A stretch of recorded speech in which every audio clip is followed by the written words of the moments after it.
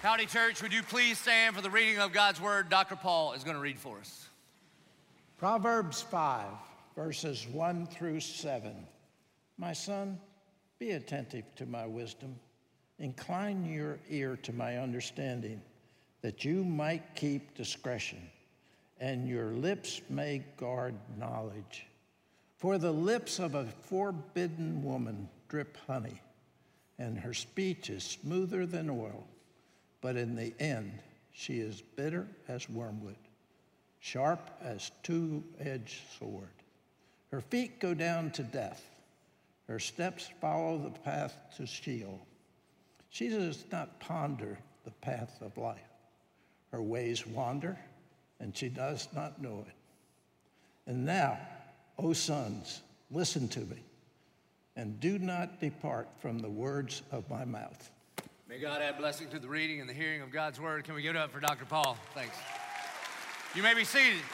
If you got your Bible, that's where we're going to be in Proverbs. This is your final PG-13 warning. I know the campus pastors just warned you, but I'm also warning you because some people listen online or listen in your car 2 weeks from now. So if you got little ears, you want to turn this down. If you got kids in here, like elementary age, go ahead and take them now to our kids ministry at all of our campuses. You can go to the lobby and we'll help you get checked in.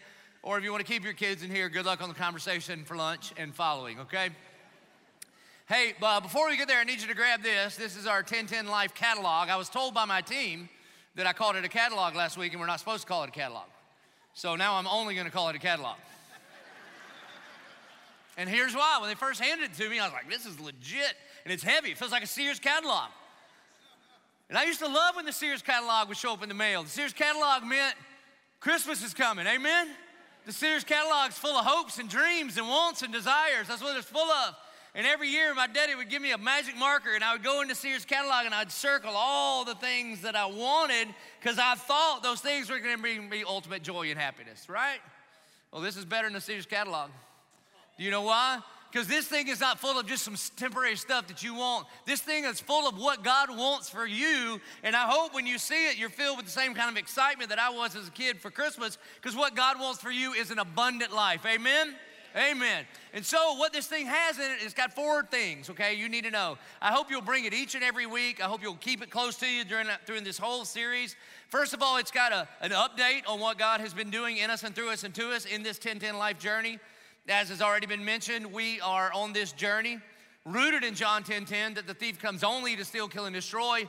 But Jesus said, I have come that you may have life and have it abundantly. And there's all kind of things that we're doing here at the church, and God is just flexing for his glory, and you need to know some of those things. So that's there. If you want to hear all about it, you can go to our website, coe22.com. If you scroll all the way to the bottom, there's a sermon that I did at a vision night a couple of weeks ago, and it's everything that I know about what God is doing in our church and like where all the next campuses are going and all the things like that, so I'd encourage you to do that. Secondly, if you go to page 80, there's a place there for you to take notes. There's the Bible verses that I'll be teaching from, and you definitely want to turn there today because you're going to want to see that I'm not making this stuff up, that God says these things. And then there's also a place for you to take notes. I'd highly encourage you to take notes. And then if you keep going, there's a whole section that you can use in your disciple group. So for some of you, if you've ever wanted to look smart in your disciple group and haven't been able to pull that off yet, then there's the preloaded questions there that you can go ahead and look up the answers and feel good about it when you go. So I'd encourage you to do that. Take this to disciple group with you. And then if you turn to the very end, there's a commitment card. Would you pull this out, hold it, touch it, smell it, get into it, okay? Because this is going to be a tangible expression of our faithfulness to God 3 weeks from now on November 2nd and 5th at all of our services, all of our locations. We are going to make a financial commitment. And here's the heartbeat of the 1010 Life. He's a good shepherd. He speaks to his sheep. And all I need for all of us to do is hear the voice of the good shepherd and just do what he says. And so bring this back with you in a few weeks. And so that's everything about this catalog, and hopefully that gave you enough time to get your kids out of here. All right, now we're ready. So what we're gonna talk about is we're in this series called Live Abundantly, and we've been talking about wisdom. That's what we talked about last week, wisdom. And wisdom is living in God's world, God's way. And so for the first 4 chapters of the book of Proverbs, there's this older guy talking to his son. It's more like a spiritual son. And for 4 chapters, all the first 4 chapters of Proverbs, it's about the fear of the Lord and wisdom. Wisdom and the fear of the Lord. And then when you get to chapter 5, the first significant thing that this older guy is going to talk about, he's going to talk about sex and sexuality and sexual immorality. And you think, well, what does that have to do with the abundant life? I'll tell you what it has to do with the abundant life. We have an enemy who's a thief, and the thief wants to steal from you. He wants to take something that's not his. He wants to kill, steal, and destroy.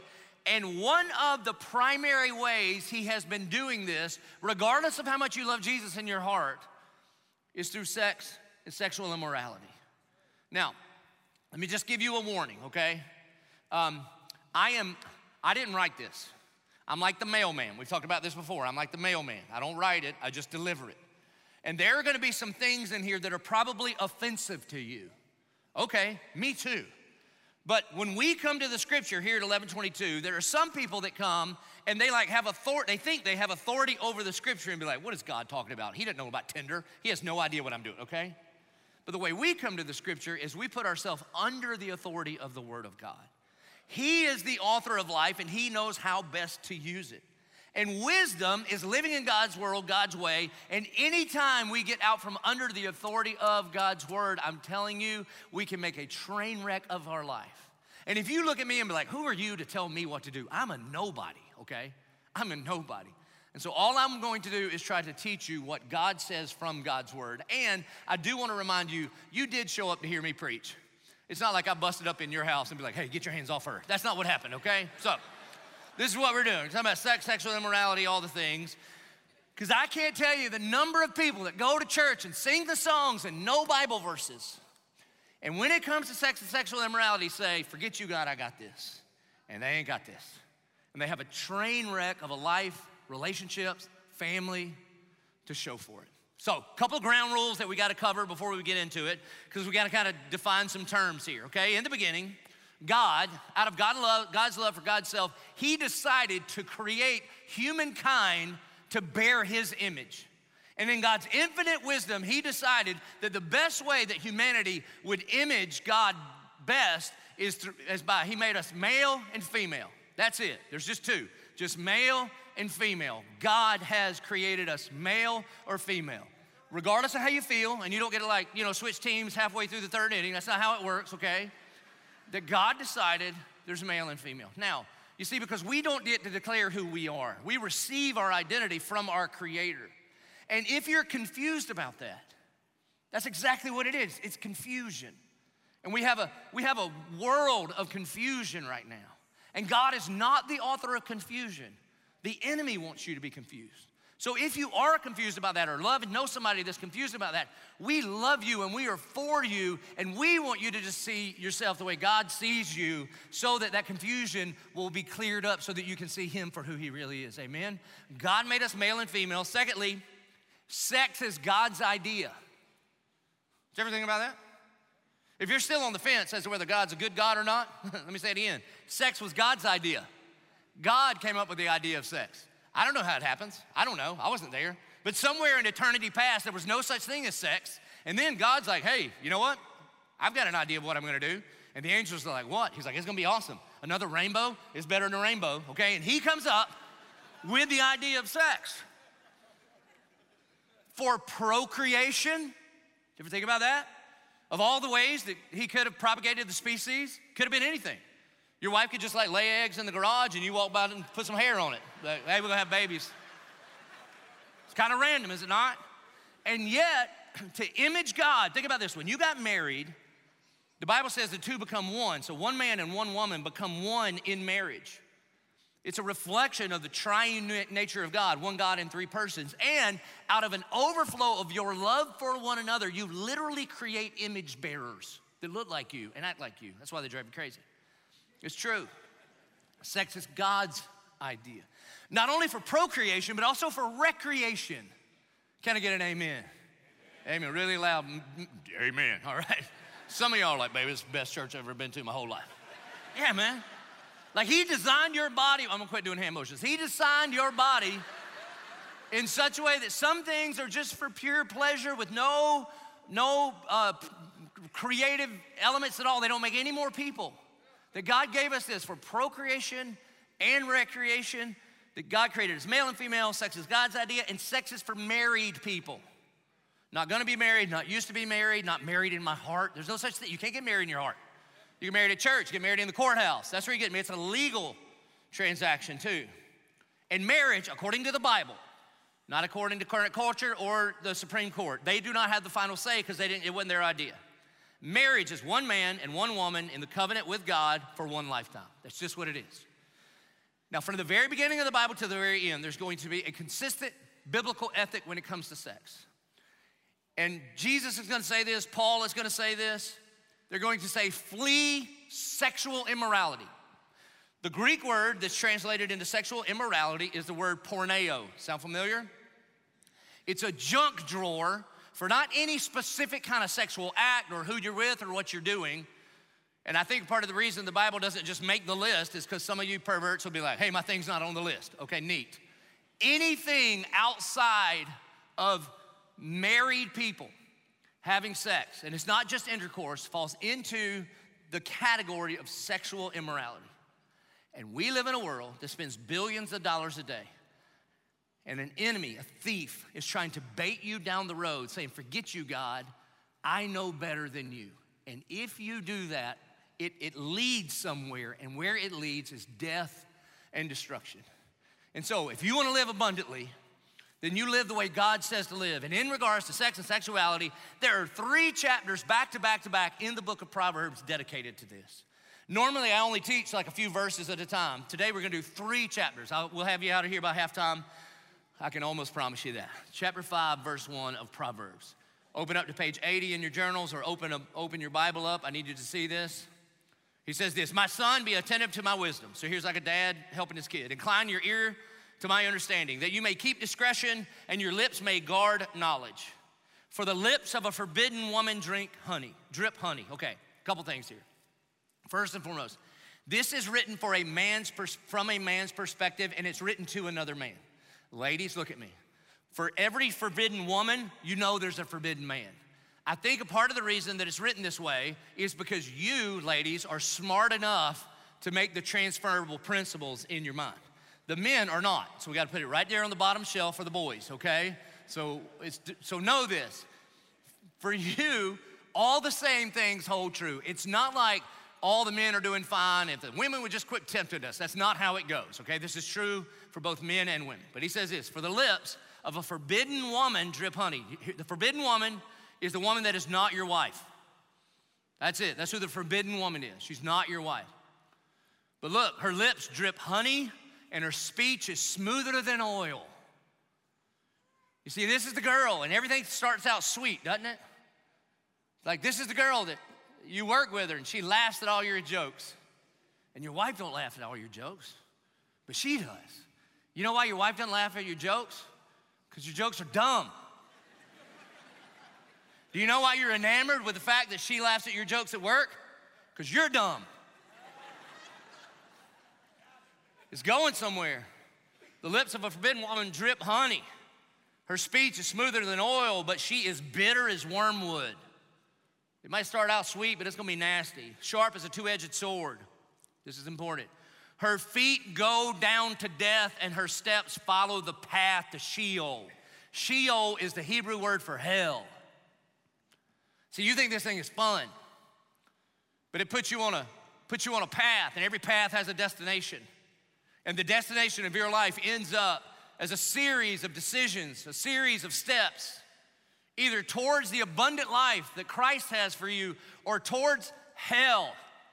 And I'm not even talking about like eternal salvation kind of hell. Every single one of us are a decision away from a horizontal hell that we would do anything to get out of. You see, it's a pathway.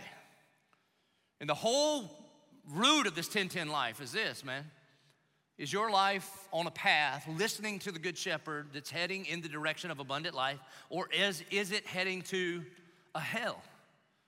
Married folks, the way that you're treating your husband or wife, is it leading to a deep, abiding marriage? You ask anybody, single or married, that wants to be married. If you ask anybody, so what's the goal? What do you want to be like when you get old?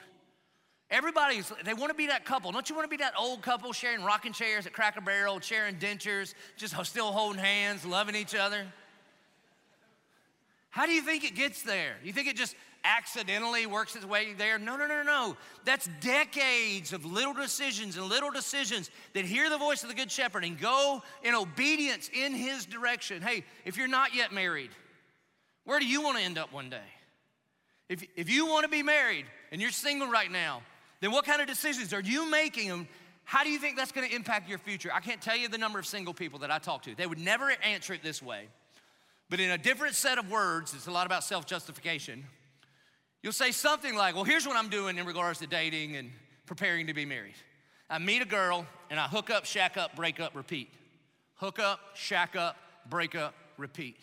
And I have been training my whole life to treat a girl like a commodity, and when I'm done with her, I'm done with her. But one day, I'm gonna meet the one. And I'm gonna show up on a Saturday at church, and I'm gonna put a tux on, and I'm gonna say, I do. And then from then on, I'm gonna know how to love her like Christ loved the church.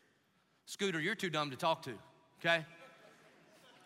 If all you've ever done in your entire practice life is fumble, you think you could be trusted in the championship game with the ball? I don't think so.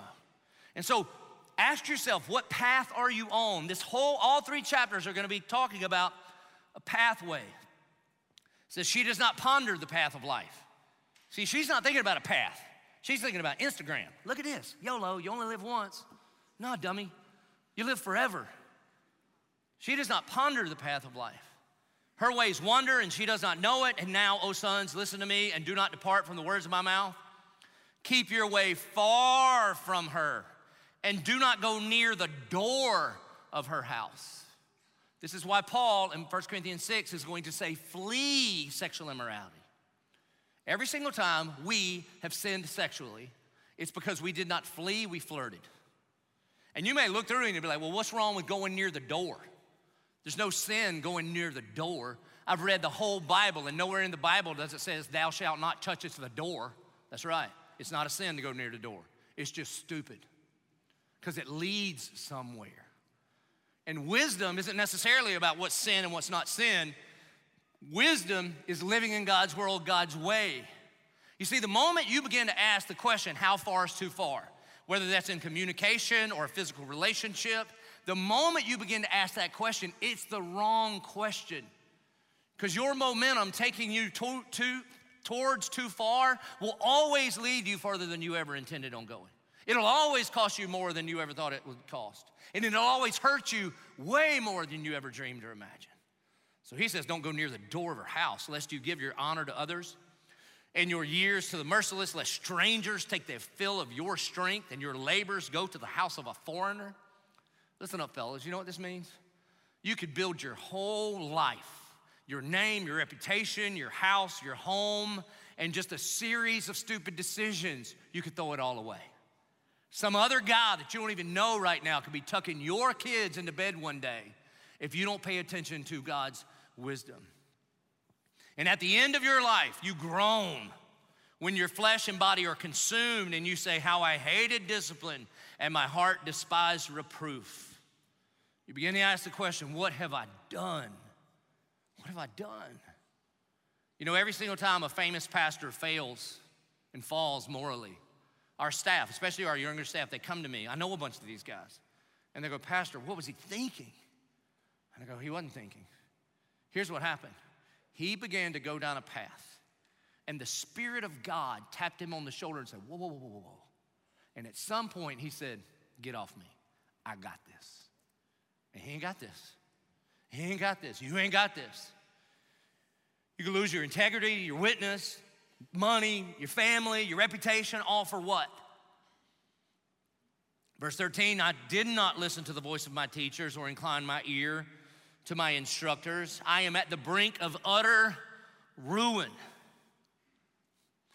My hope and prayer is that for some of you, this message comes at just the right time and it keeps you from utter ruin. If you're in utter ruin, at the end of the service, we're gonna talk about it. Now, I know it's gonna feel like a beatdown for about another 30 minutes, but hang in here to the end. It gets better at the end, okay? But listen, I can't tell you the amount of people who get to a place in their life feels like utter ruin, and not one human being has ever woken up and been like, you know what I'm gonna do today? I'm gonna drive my life into utter ruin. Nobody wakes up one day and be like, you know what, I hope my marriage ends in a custody battle for my kids. No, that's not what you think. You see, it happens way back up here, and it's just lunch. It's just lunch. I know she's not my wife, but it's just lunch, and she gets me. He values me. My husband ignores me, but it's just lunch. People have to eat. There's not one verse in the Bible about thou shalt not eat lunch. I'm telling you. And you're like, you're right. And then before you know it, man, you have gone places you never dreamed you would go. And it ends in utter ruin. You see, this is why the problem, if you try to define how far is too far, there's the problem. Because the moment you define like, where's the line, then human nature is how close to sin can I get without it being sin? And the moment you get there, every single one of us, we know this, you then begin to ask, well, how far over the line can I go and still manage the consequences? And when you do that, you're gonna eventually say, how did I get here? Because you didn't intend to. Last time you got a speeding ticket, that's what happened. That's it. Nobody gets up and be like, you know what I want to do today? Get a speeding ticket? No. But what do? You pull out on the highway. You be like, where's the line? 70. It says 70. Okay. Well, for the safety of me and everybody else, I'll just try 65. Does anybody do that? Only the person in front of me in the left lane when I'm in a hurry. But everybody else, you go as fast as you can, don't you? You try to say, okay, I know it says 70, but it don't mean 70. If I could just get one policeman to give me the number, what is it actually? 81, 82, 79, just give me the number. But they won't ever do that. Because then what you do is you go, I'm gonna try to go as fast as I can and still manage the consequences. And then when they light you up, blue, you think, I went too far. This is our nature. So he says, I am at the brink of utter ruin in the assembled congregation. Now he's gonna give advice to married people. Here's his advice: drink water from your own cistern, flowing water from your own well. Should your springs be scattered abroad, streams of water in the streets? And you're like, what does that mean, Pastor? That's why I have a job. Let me explain. All throughout the Old Testament, the woman anatomically is called a well. Just think about that for a minute, okay? For obvious anatomical reasons. The man is called a spring for obvious anatomical reasons. Think Old Faithful. Got it? Song of Solomon will say things like, rejoice in the wife of your youth, and God blesses a spring-fed well. It's so hard for me to not move my hands right now. Got it? Okay. So here's what he's saying. Husbands, there's only one source of clean drinking water in your life, and that is your wife. That your wife is the only legitimate source of romance or sexual intimacy, period. Ladies, your husband is the only legitimate source of romance or sexual intimacy, period. Not some dumb romance novel, not some goofy movie. If you're married to Ted, you got 50 Shades of Ted. That's what you got. That's all you got. Fellas, not pictures, not movies, not any other human being. She is the only legitimate, clean source of water in your life, and anything else is contaminated and will kill you. And so, with that in mind, one of the best ways that you can flee sexual immorality if you're married is you can flirt with your spouse. Don't stop at flirting, go all the way. This is what he's saying. Let me just say it this way. Ladies, you're the only clean drinking water in town. And your husband gets thirsty sometimes, okay? Now listen, if he ever goes outside of you, I'm not saying it's your fault whatsoever. It's his responsibility. It's his sin for sure. But again, the brother gets thirsty. And so if every time he comes up and he's like, you know, babe, I'm getting thirsty. And you're like, well, you know what? I've been saving that for your birthday or anniversary. It ain't good, man. It ain't good. You ever go to the grocery store hungry? You make some awful decisions, don't you? You come walking in there, you're like, I'm gonna get some chicken and broccoli. That's what I'm getting. And then you're hungry, you're like, ooh, Captain Crunch, sounds delicious. Next thing you know, your mouth's bleeding at your kitchen table because you're being run by your stomach. Yeah. Again, man, one of the best ways a husband and wife can serve each other is drink from your own well, drink from your own cistern. Keep it at home. And if you're not married, You don't have a well to drink from, period. And again, you'd be like, well, we're married in our heart. No, you're not. That's not a thing, man. That's some sort of self-justification to do what you want. And again, to be a husband, you know what it's required of you to be a husband? Is to love your wife like Christ loved the church and gave himself up for her because of his love for us. And the Bible defines love. The first thing it says is love is patient. That means you cannot simultaneously, impatiently be taking something that does not belong to you and yet claim that you love somebody. That's not how it works, man. You see, love sacrifices, love serves. Love does nothing in its own interest. And so, I'll tell you, you know who loves this sermon? Faithful married couples are like, oh, this is great, love it. Go home, drink some water, it's great, okay? You know who else loves this service? Dads of teenage daughters. Get them, pastor, right? You know who hates the service right now? You guys that are sleeping with your girlfriend and you hadn't married her. Stop it, dude, stop it. Ladies, do you know how valuable you are?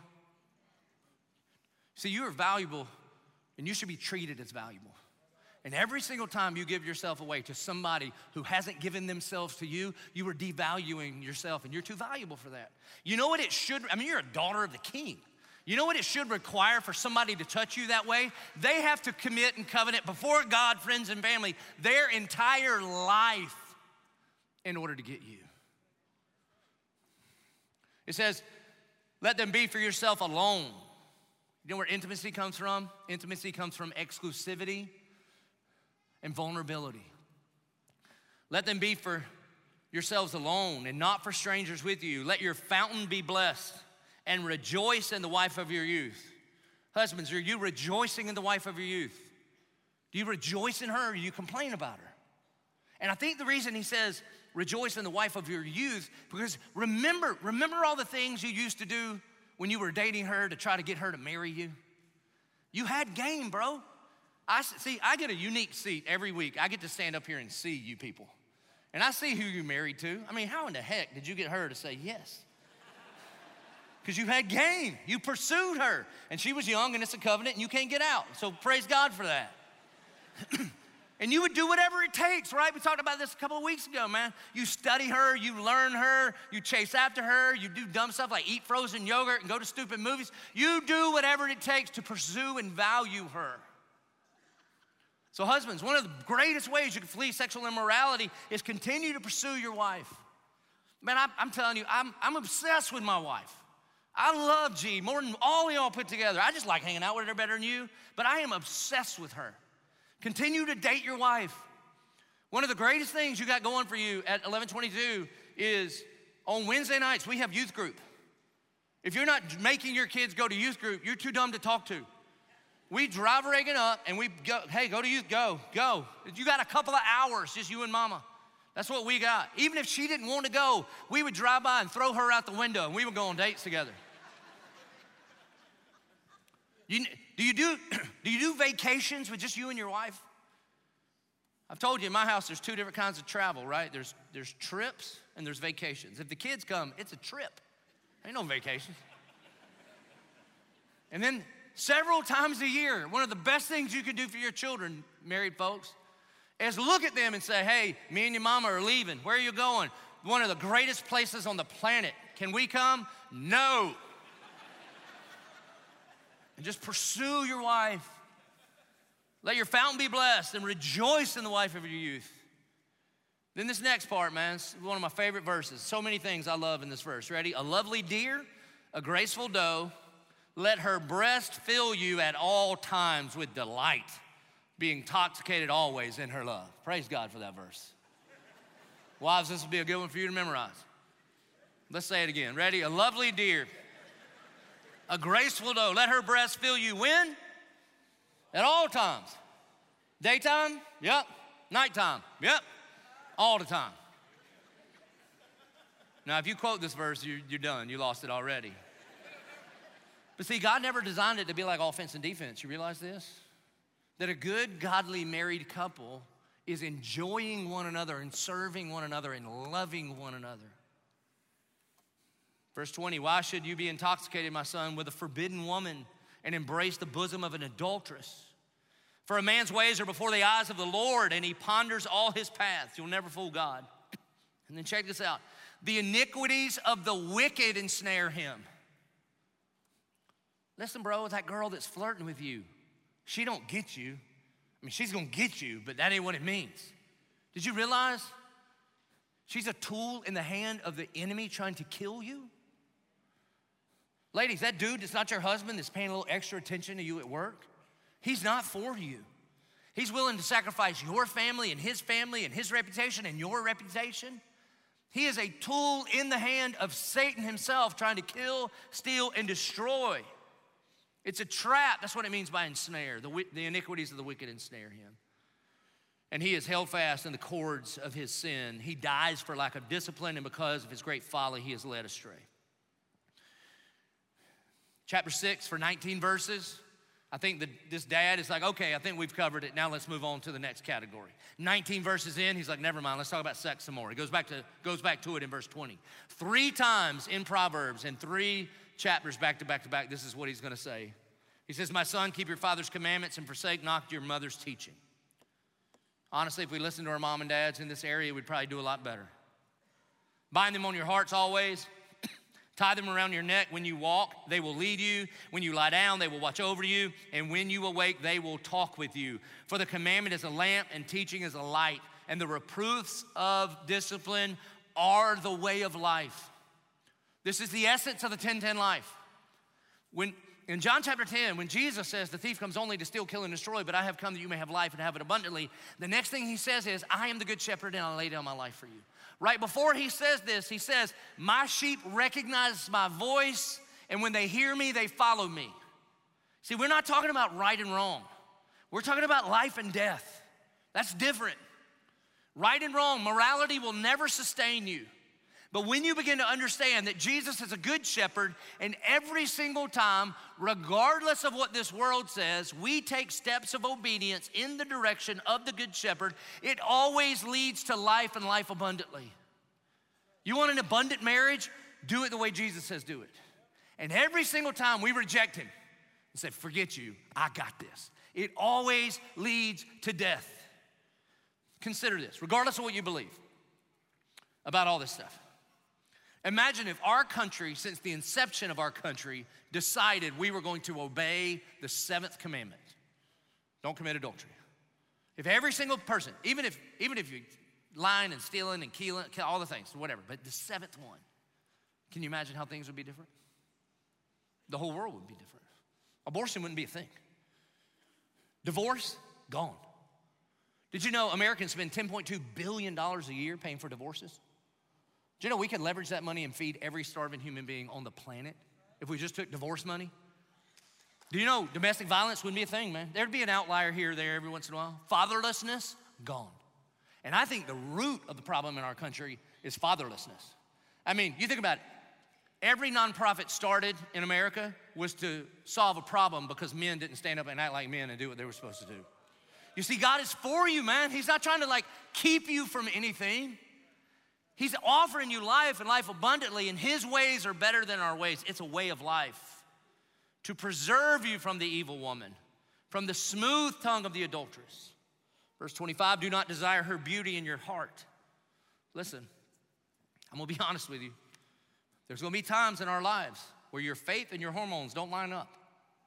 And in that moment, what are you gonna do? What you're gonna do is you're gonna make a decision who your Lord is. And if you say, forget you, Jesus, I do what I want, then by definition, he's not your Lord. You are your own Lord. That we all have to submit and surrender our hormones to him. Do not desire her beauty in your heart, and do not let her capture you with her eyelashes.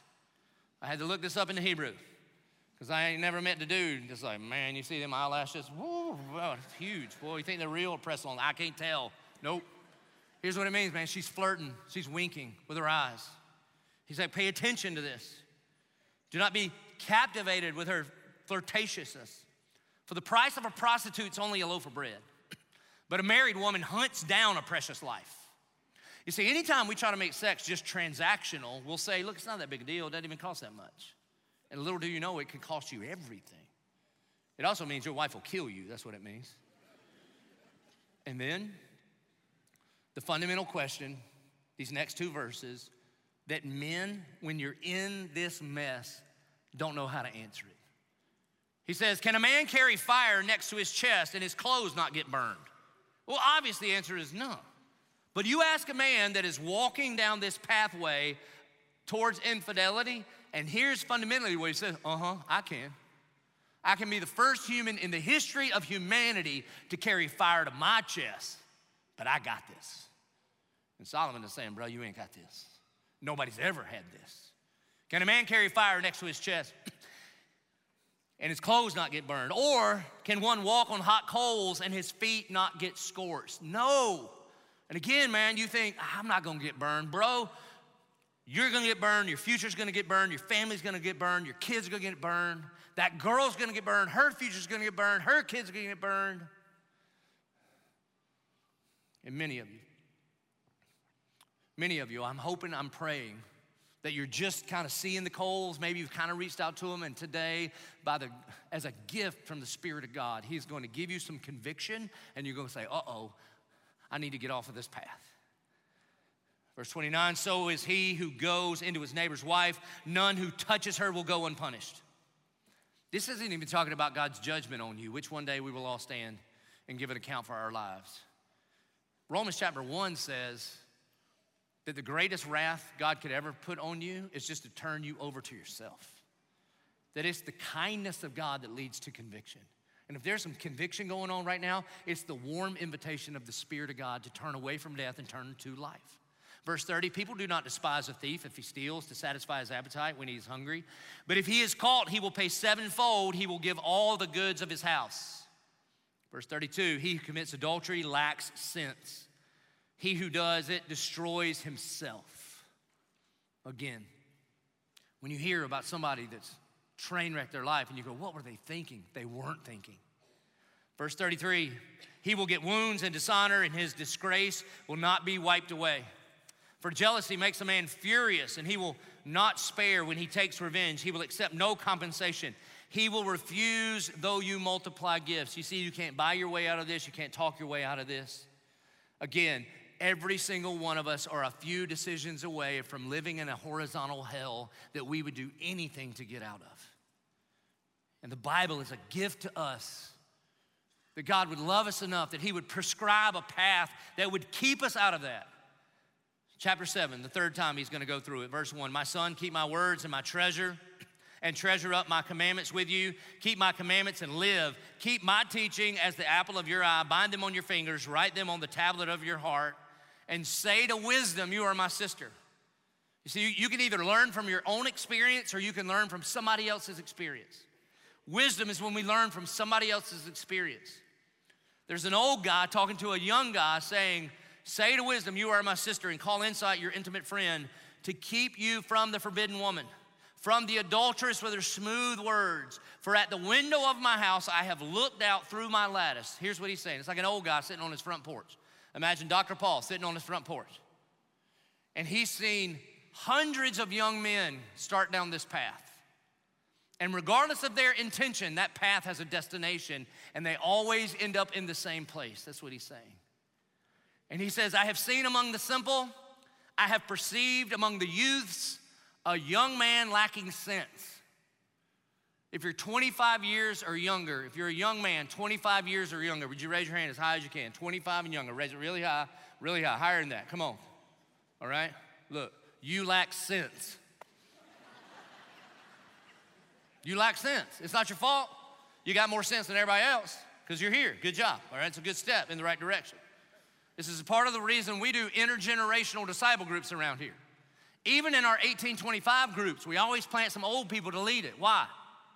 Because I don't want a bunch of 20-year-olds sitting around talking about how to live life. The concentration of that much ignorance in one living room is terrifying. Everybody thinks they know what they're doing when they're young. And you got an old guy here going, hey, bro, the path that you're on leads somewhere, and it doesn't lead where you think it leads. And you can either trust me or you can learn it yourself. But if you learn it yourself, you're going to burn down some things in your life you'll never, ever, ever get back. Verse 8, passing along the street near her corner, underline that, taking the road to her house. This is the key to understanding this whole text. The young guy's walking down the road, and he gets to a corner. This is a pivotal decision in his life. He could keep going on the path that he was on, but when he gets to the corner, he doesn't keep going in the path that he was on. He looks down that road. He sees her house, and he makes a decision to turn and go in a different direction. This is a pivotal decision.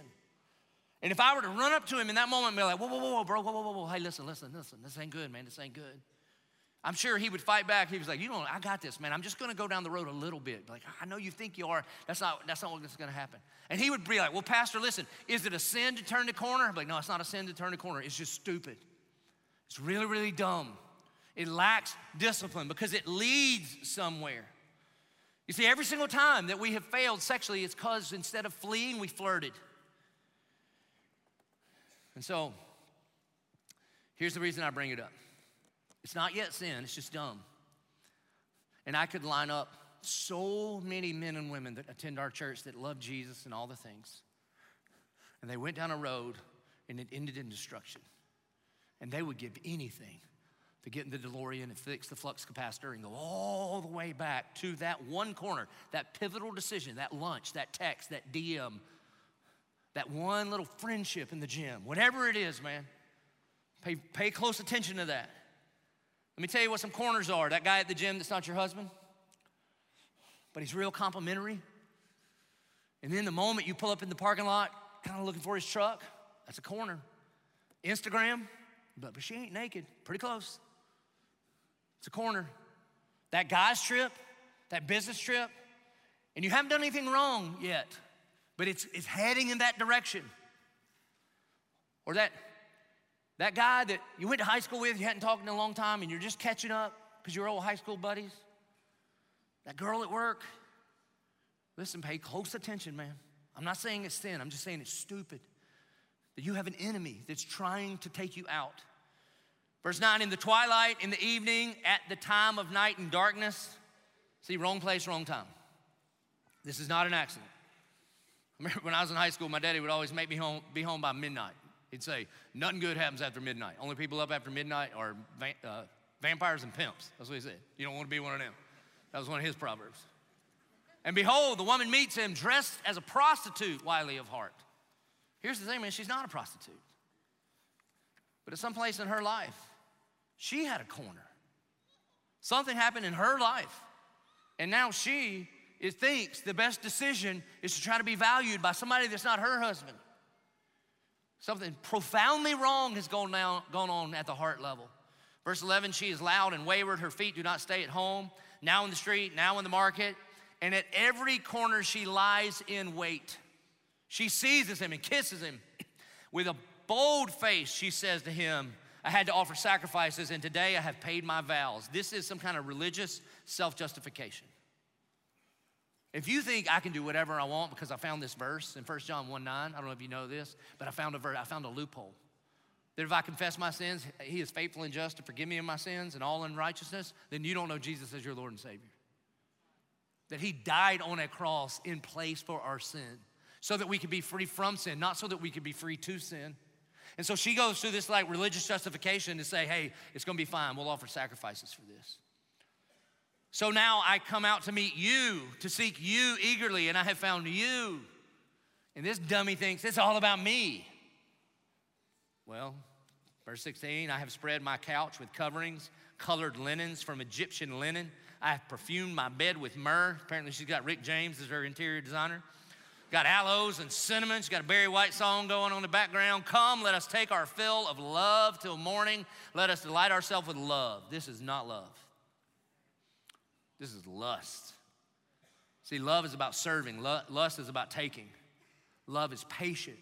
Love is kind. Love is not self-seeking.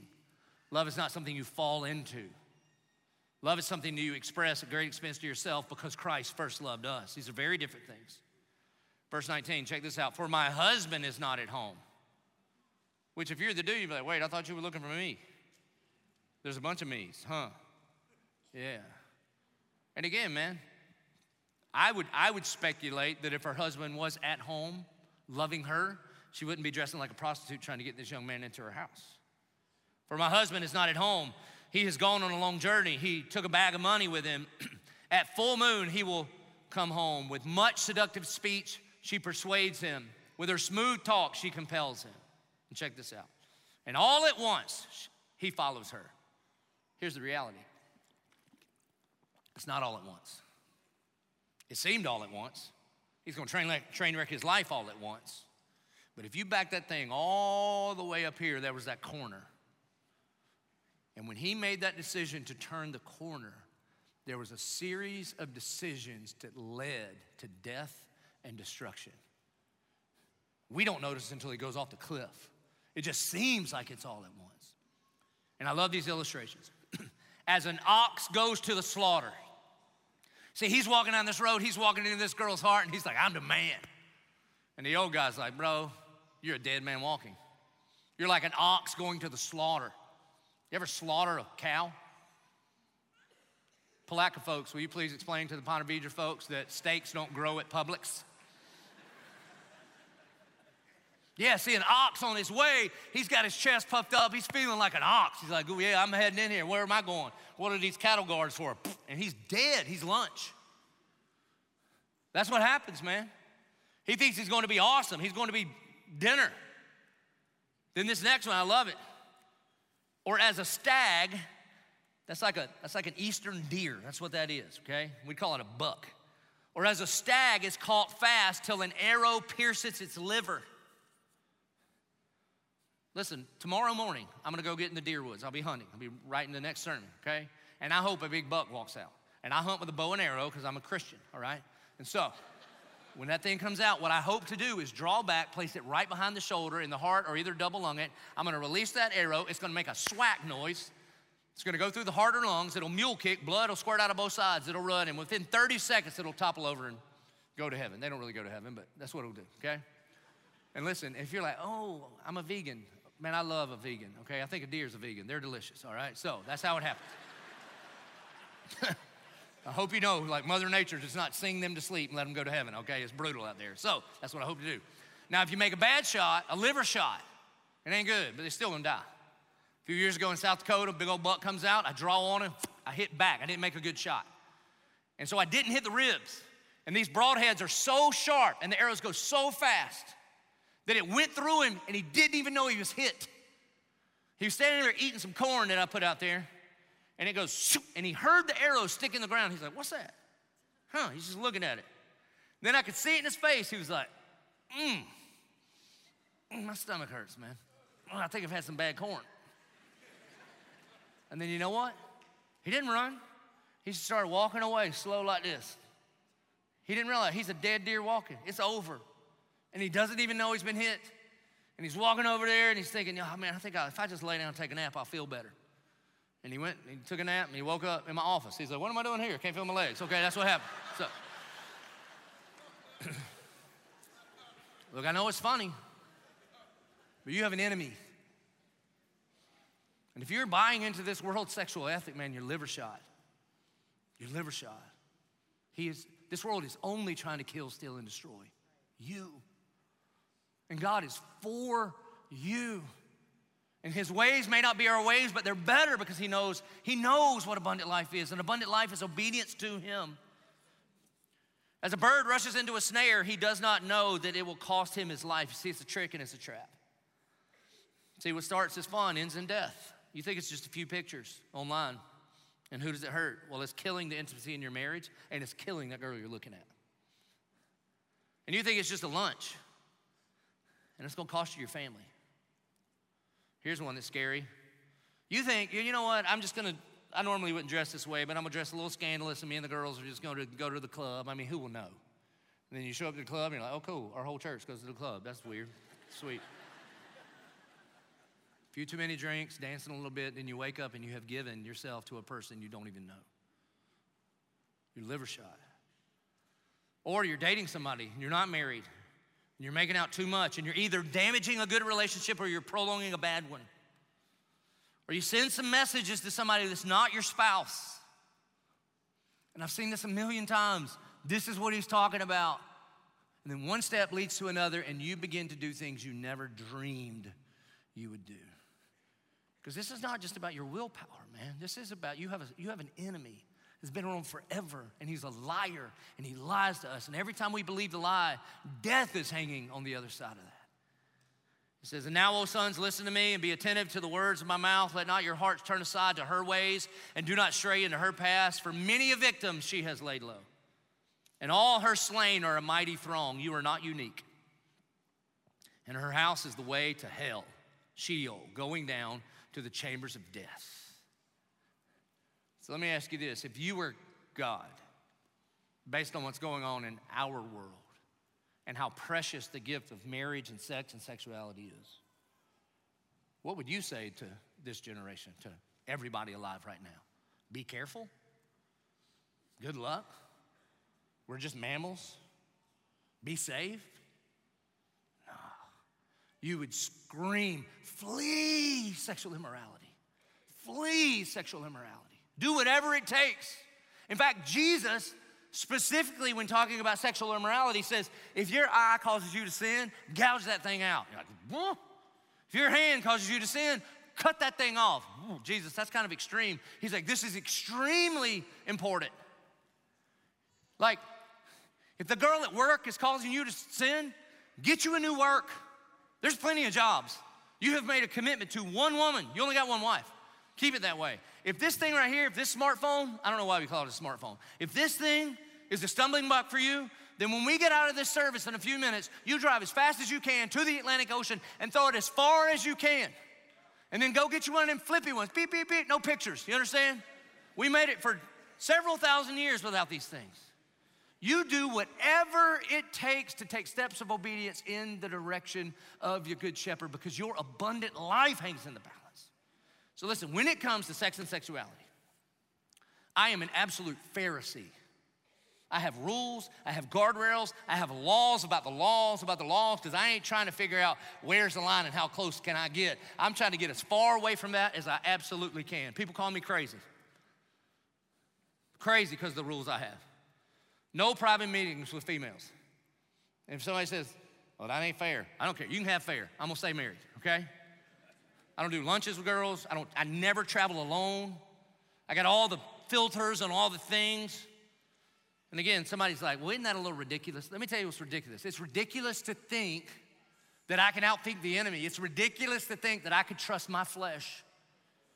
Because every single one of us are prone to wander. Lord, I feel it, prone to leave the God I love, right? And some people have told me, well, that's not normal. Bro, you can have normal. You know what normal in our world is? Normal is broke, medicated, and divorced. You keep normal. Call me crazy.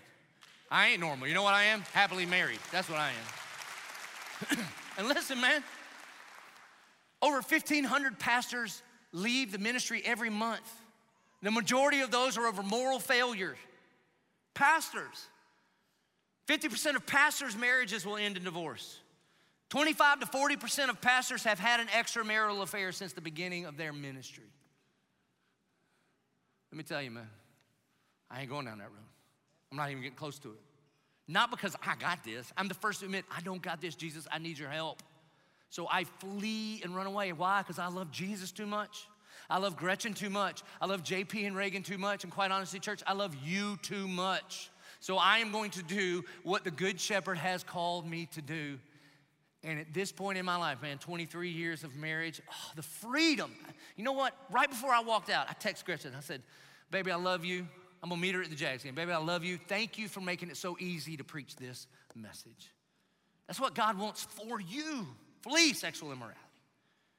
So what do you do? What do you do? What if you're like, well, I could have used this message a couple years ago. Here's what you do. Repent. Repent means a change of mind, change of direction.